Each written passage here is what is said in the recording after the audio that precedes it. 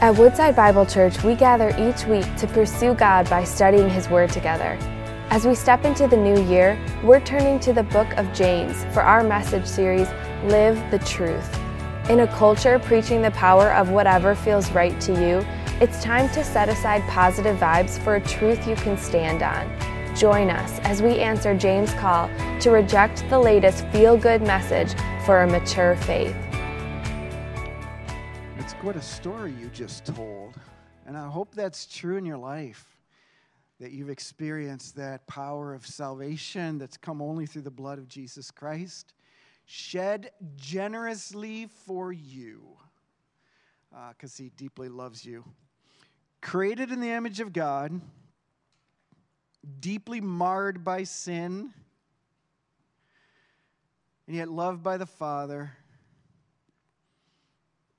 Demonstrate His love for us while we were in that sin. Christ died for us, proving He conquered death through His death by rising from the dead and lives today as our Lord and Savior. Man, I'm so glad for that. Aren't you? Are ya? And it makes a difference every day, doesn't it? I mean, every day where you don't have to feel like I have to earn God's favor, I can live out of His favor, right? I mean, He loves me and He's pleased with me, so that kind of tells me how I live today. Not to earn His favor, but because He's given me His favor. And that's freedom. That's freedom. Well, turn your Bibles to James chapter 2, if you would, please. James chapter 2, as we continue our series in this wonderful book of wisdom here in the New Testament. We, as a family, watched the remake of Disney's Beauty and the Beast recently, just the other day. It's a pretty compelling story. How many know the story of Beauty and the Beast? Some of you think, yeah, I think I live with him. No, it's a different kind of story. But here's how it begins. Listen to this.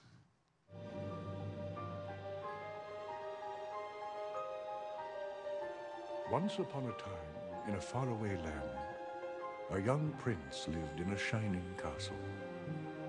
Although he had everything his heart desired, the prince was spoiled, selfish, and unkind.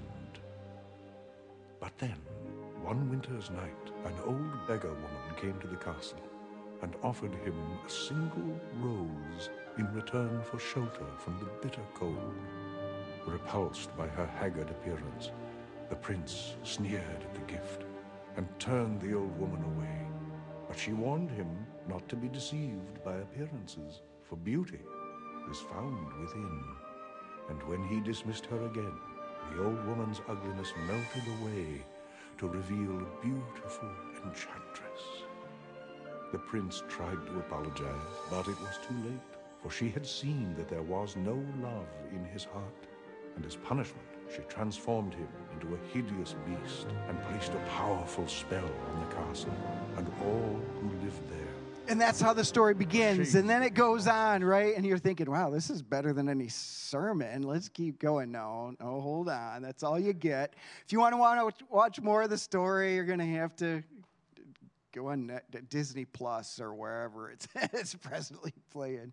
But it's a compelling story. It's a story that sets up this great, that narrator sets up this great storyline that tugs at something on the human heart. We do not like it when there's injustice, when the weak are being maligned or ostracized. There's something in us as humans that says that's not right. We should do something about that. But the story of Beauty and the Beast goes on to kind of portray that actually it's a mirror to a tendency that we all can struggle with. Even as believers in Jesus, we can disdain it when we see it in others, and we cannot even notice it when it's true in and of ourselves. We tend to move towards living like the beast, when it seems like there might be an advantage to be gained by preferring those that have something to offer us. And James speaks to that. James provides us with godly wisdom on how we're supposed to view one another. Maturing faith is what we'll learn today. Maturing faith sees the soul past the shell of the exterior. James calls us to live wisely and to see the soul that's beyond the exterior. Here's how James says it. James chapter 2, verse 1. My brothers, he says, my brothers, show no partiality as you hold the faith in our Lord Jesus Christ, the Lord of glory. For if a man wearing a gold ring and fine clothing comes into your assembly, and a poor man in shabby clothing also comes in, and if you pay attention to the one who wears fine clothing and say, here, sit in a good place, while you say to the poor man, you stand over there, or sit down at my feet. Have you not then made a distinction among yourselves and become judges with evil thoughts? Listen, my beloved brothers, has not God chosen those who are poor in this world to be rich in faith and heirs of the kingdom, which he has promised to those who love him? But you've dishonored the poor man. Are not the rich the ones who oppress you and the ones who drag you into court? Are they not the ones who blaspheme the honorable name by which you were called? If you really fulfill the royal law according to the scriptures, you should love your neighbor as yourself. You're doing well. But if you show partiality, you are committing sin and are convicted by the law as transgressors.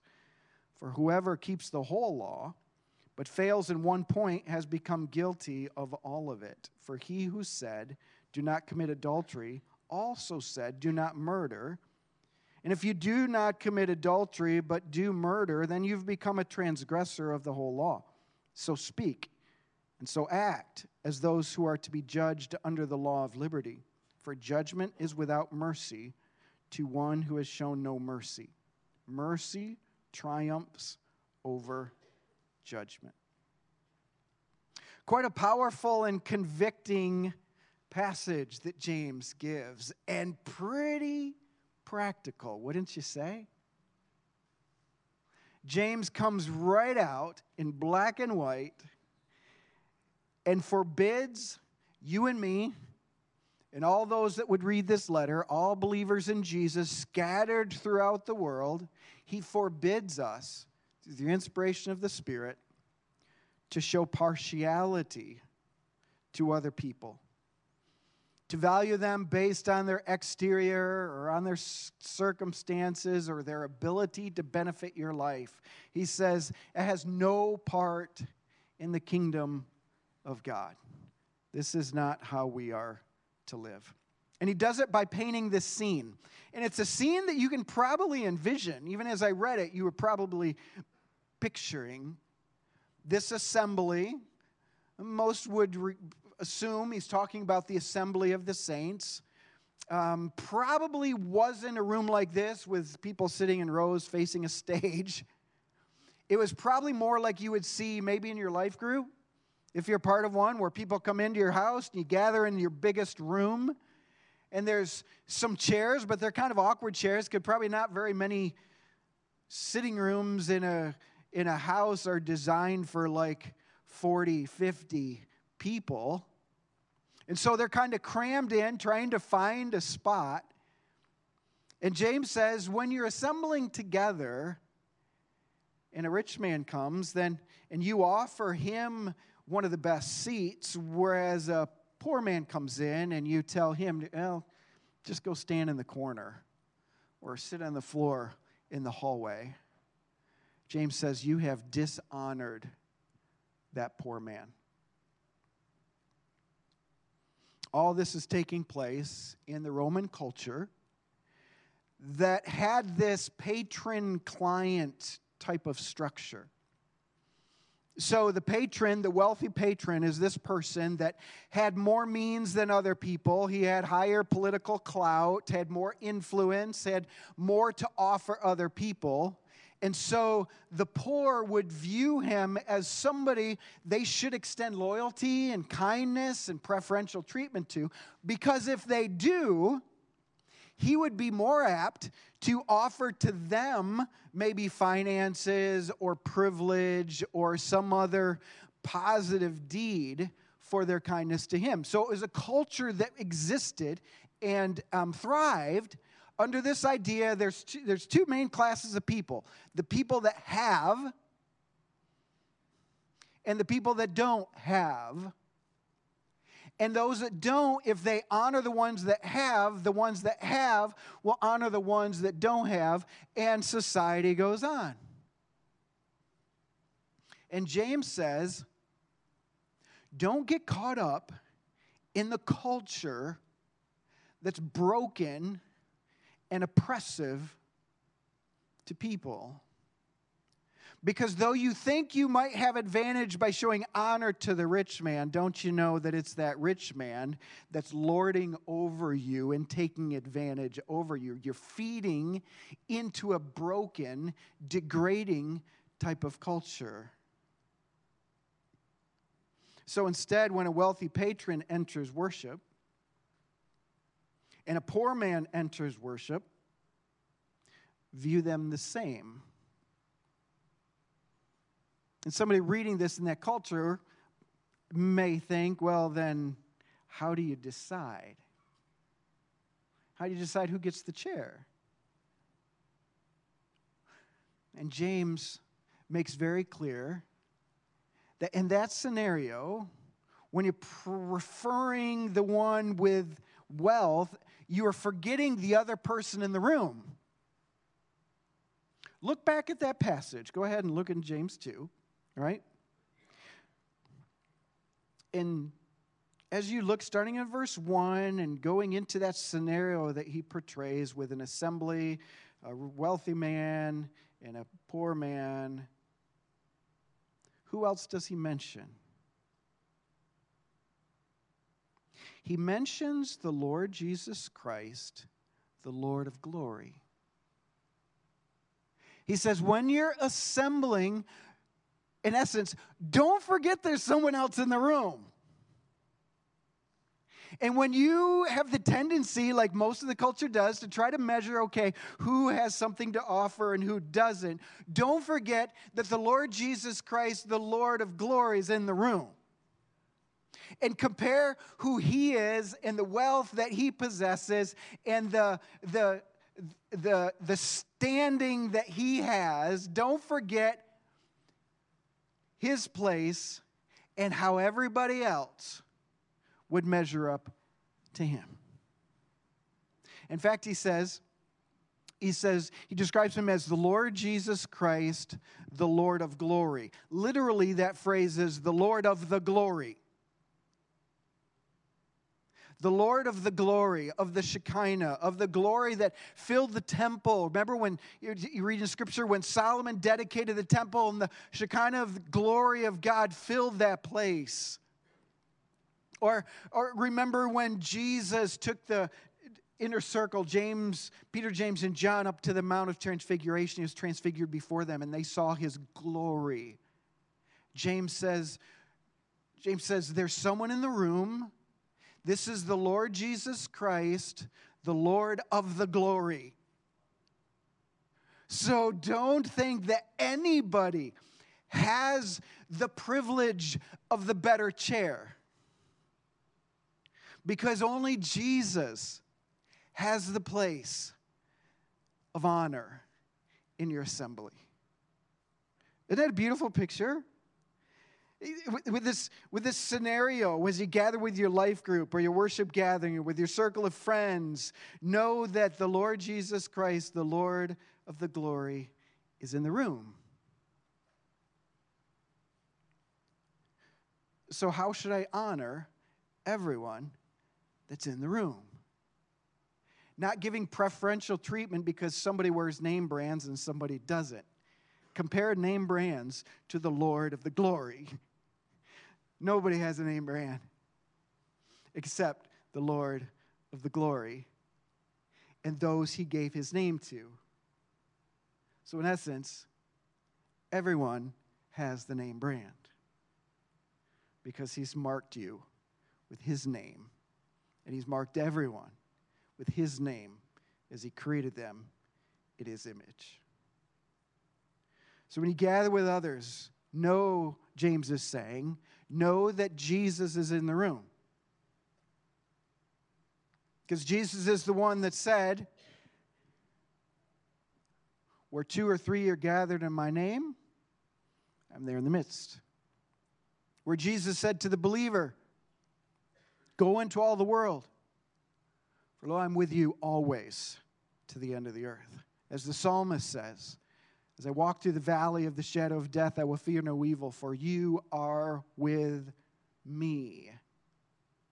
As he said to the Hebrews in the book of Hebrews that are suffering and those even facing prison, he says, I don't have to fear because he has promised, I will never leave you. No, I will never forsake you. So Jesus is in the room.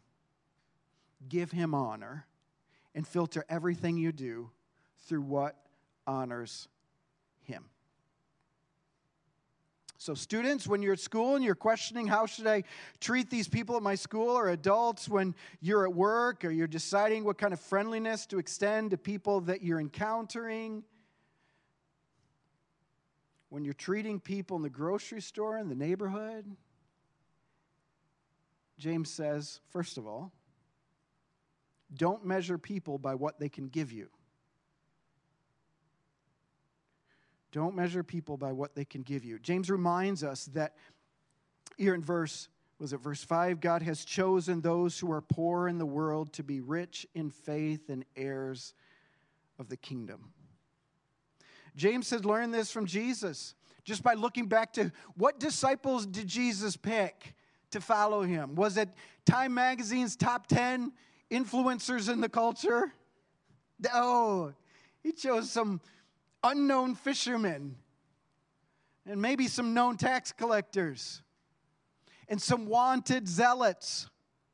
And he gathered them. None of them would have met that list of these are the guys that are going to influence the world. These are the wealthy patrons. Gather them and you'll have power. Now, as James looked at the disciples Jesus chose, he saw men and women that were marginalized, pushed to the side, ordinary people with nothing humanly to bring as an advantage. Those are the ones Jesus chose.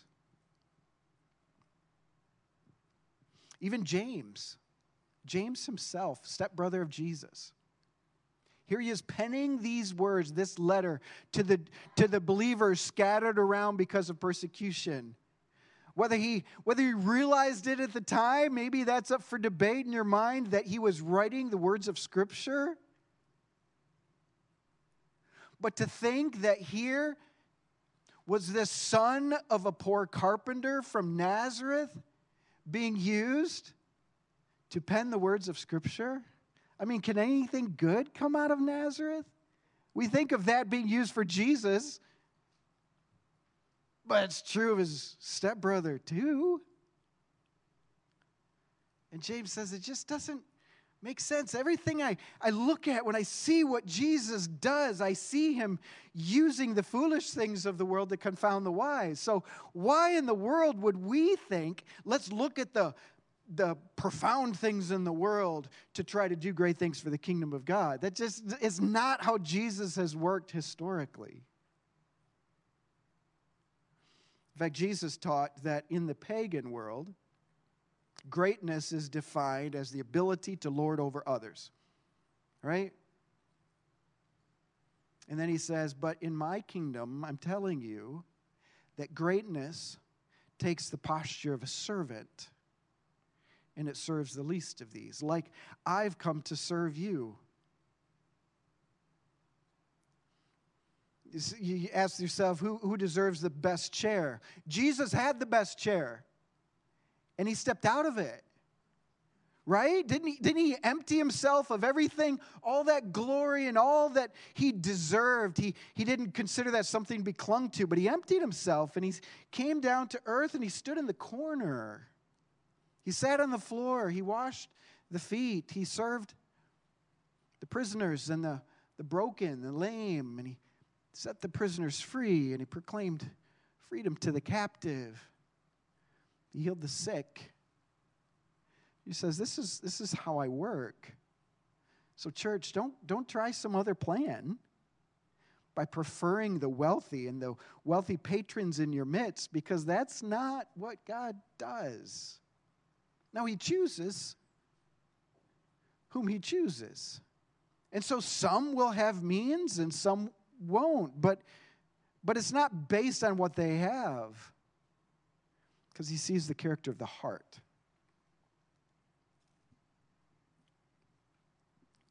So the next time you hesitate to show honor to someone because they have nothing to offer you, remind yourself that Jesus gave his life for you when you had nothing to offer him. James says, don't measure people by what they can give you. And then in verse 8, he makes sure we know that we need to measure our actions according to the royal law.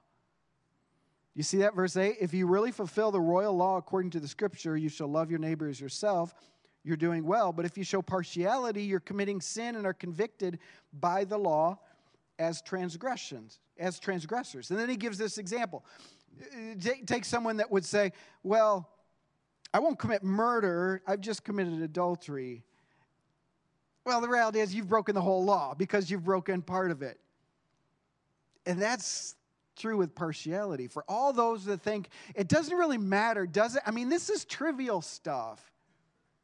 You know, as a student goes to school and kind of joins the crowd in mocking a certain group of people or a certain person that's pushed to the corner, that's not a big deal. It's not hurting anybody. James says, actually, you're breaking the whole law. What's a royal law? A royal law is the law that supersedes all other laws.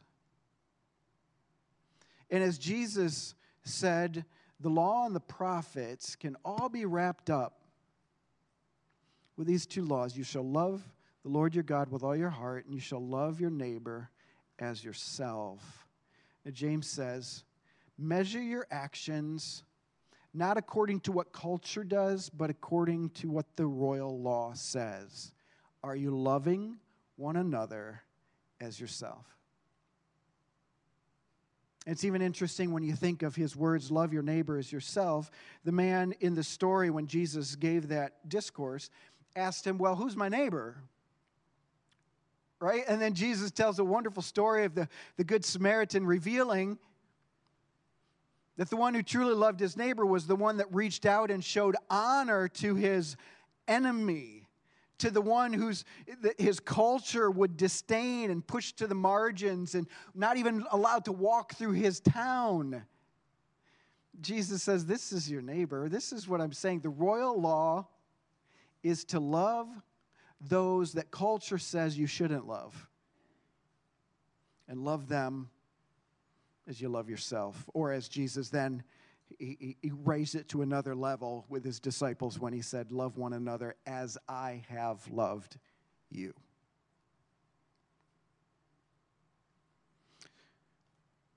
So ask ourselves, as Jesus watches my reactions towards the people I encounter, does it fulfill the royal law of loving one another? Thirdly, James reveals the importance of measuring others by God's standard. Measure one another by God's standard. And with that, we think, oh, good, yeah, that's right, because God expects perfection. And if that person isn't perfect, I can hold them to that. And I can kind of say, yeah, you're a jerk, because you're not fulfilling everything you should do, right? You're broken and you're a mess. But here's God's standard. Verse 13, he says, for judgment is without mercy to one who has shown no mercy. Mercy triumphs over judgment. What does that even mean? Judgment is without mercy to one who has shown no mercy. Mercy triumphs over judgment. James is pressing into a principle that Jesus taught, even as he taught on forgiveness. Do you remember when he gave his pattern for prayer. He says, when you pray, pray like this. Our Father who art in heaven, hallowed be your name. Thy kingdom come, thy will be done on earth as it is in heaven. Give us this day our daily bread. And forgive us our trespasses as we forgive those who trespass against us.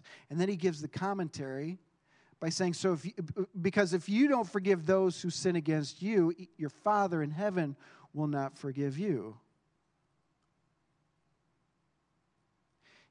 Jesus taught this principle that if you are loved much, you will love much. If you embrace this amazing concept of forgiveness, how much God has forgiven you, you will forgive others. So if you're not forgiving others, that's evidence that you're not understanding how much God has forgiven you. So if you're not forgiving others, you haven't experienced the forgiveness of God.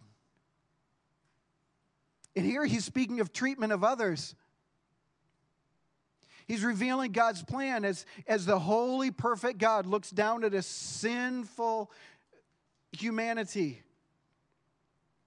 God didn't take pleasure in their destruction, though it's what they deserved. But he takes pleasure in their repentance and their turning to him, to where Jesus would say, so the Son of Man has not come to condemn the world,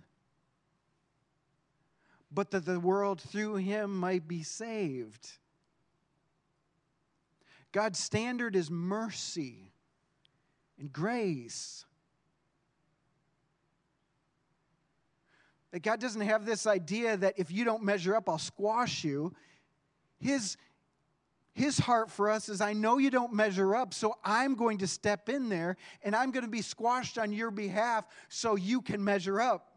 So I can give you the rightness of Jesus. So I'll forgive, and I'll cleanse, and I'll show mercy and grace. And James says to one another, that's how we measure ourselves. By the mercy that God demonstrated to us. So if you're not showing mercy to others, God's not showing mercy to you.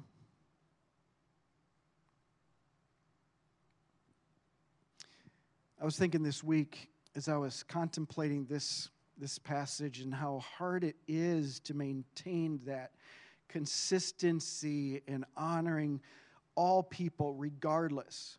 I mean, sometimes it's easy because everybody's kind of close. But then sometimes you encounter interactions where you know maybe there will be some taking away from other times. So sometimes it's so easy to measure, well, what will gain me the best or the most?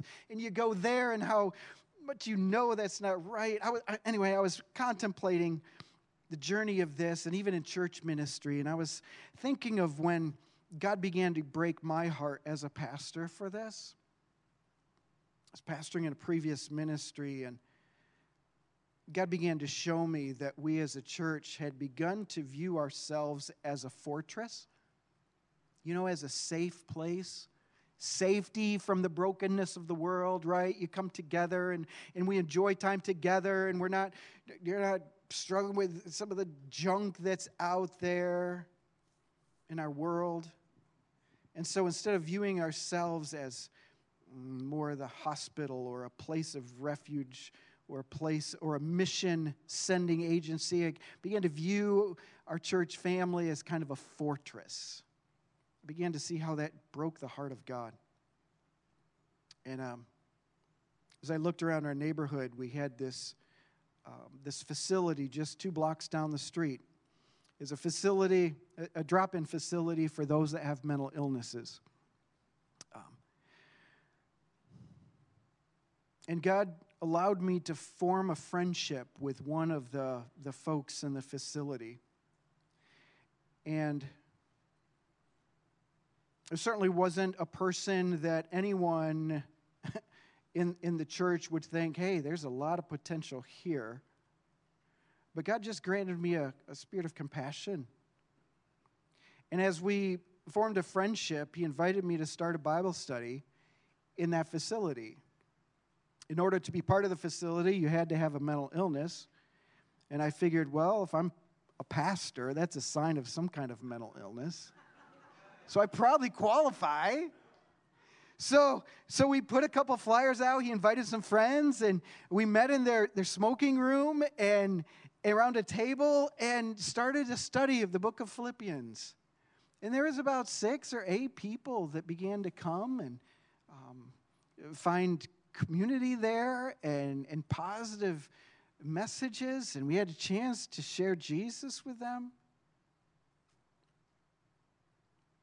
And as Christmas approached, we started to plan our Christmas banquet, which our Christmas banquets were something, something to see. It was elegant, and it was formal, and it was beautifully decorated and high-class dinner.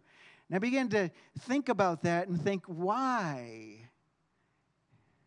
And if Jesus was throwing a party, is this what he would do? So I talked to my friend and said, what would you think about inviting the folks from the facility to come to our dinner?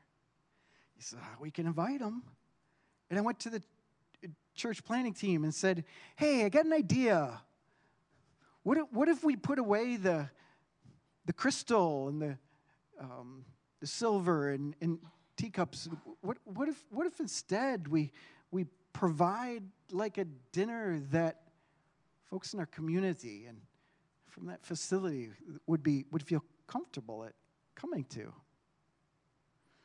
And some hesitated, right? This was a tradition. But most of them thought that sounds great. And so we worked towards that, and we invited a handful of them, and they invited others, and it came time for the Christmas party, and I asked one of my friends to drive the church van down there to pick up whoever needed transportation, and I was standing at the door when he arrived, and he had 12 people emptied off of that van. I thought, that's great. And the driver said, I'll be right back. I said, where are you going? He said, there's more that want to come. And as he drove away, I thought, yeah, I think this is more like the party that Jesus would plan. It wasn't a perfect party, and I'm still working through things, but I began to experience what I think was a little more of the love of Jesus for his world. That his love isn't for the shiny and the polished alone. And actually, didn't he say that I haven't come for the well, I've come for the sick? That's what a physician does. I come for those that truly need a Savior. So as a church, to take a phrase from Beauty and the Beast, let's kill the beast. Let's kill the beast. The beast that tends to rise up and view others by external standards, right? That mindset that says, well, I'll spend time and I'll invest time into you if there's something to gain. And let's leave here as people that leave the beast behind. That instead of becoming impatient with the person in front of us in line that can't speak our language and they're slowing everybody down, what if instead we step up and we help them, believing that God honors the care for the foreigner? What if instead we cared for the marginalized, instead of avoiding the one who no one knows, so we can spend time and engage with the one who's really connected? What if instead we honor both people, believing that God's mercy supersedes all of that? What if we became a church that it doesn't matter who you are, it doesn't matter your place on our social ladder, that whether you have something to offer or whether you don't, what if they received the same love of Jesus? Because God so loved the world, he gave his one and only Son. How can we do less? How can we do less than loving the world who desperately needs a Savior? Father, would you help us see the world as you do? Father, forgive us for that human tendency to look and consider what gain there is by extending something to someone. Father, would you humble us, remind us of our unworthiness of your love so that we can demonstrate love to all that we encounter. Give us the ability and the wisdom, Lord, to know how to communicate that love. Protect us from, as James describes it, the sin of partiality. I pray that, Lord, as people come into our assembly, that they would feel the love of Jesus from each one of us. But then as we leave our assembly and we go into the world, Lord, believing that you are with us, I pray, Father, that we would honestly and authentically demonstrate your love to everyone we meet. Help us to know how to see the world as you do, to demonstrate the love that you've given to us. You've given us the capacity. It's not like we have to conjure it up in ourselves. You've given us your love. You've filled us with the Holy Spirit, empowering us to love with joy and patience, with self-control and kindness, mercy. Your Holy Spirit empowers your church. So, Lord, fill us. As we prayed at the beginning, revive your church. May we love people in a way that honors you. In Christ's name we pray. Amen. Thank you for joining us as we study God's Word together. We would love to hear how God is moving in your heart and get you connected into the Woodside Bible Church family. Head to woodsidebible.org/connect to introduce yourself today.